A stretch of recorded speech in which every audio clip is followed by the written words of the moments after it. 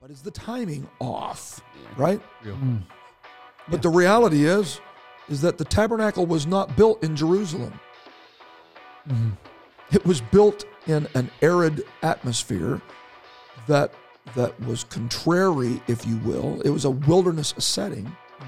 And the church can be built and advanced, and the kingdom can thrive regardless of Wall Street's prediction. Okay? So at some point, you don't want to be the fulfillment of Scripture that says you are a fool, that you don't sit down and count the cost of the tower, and you cannot complete what you've started.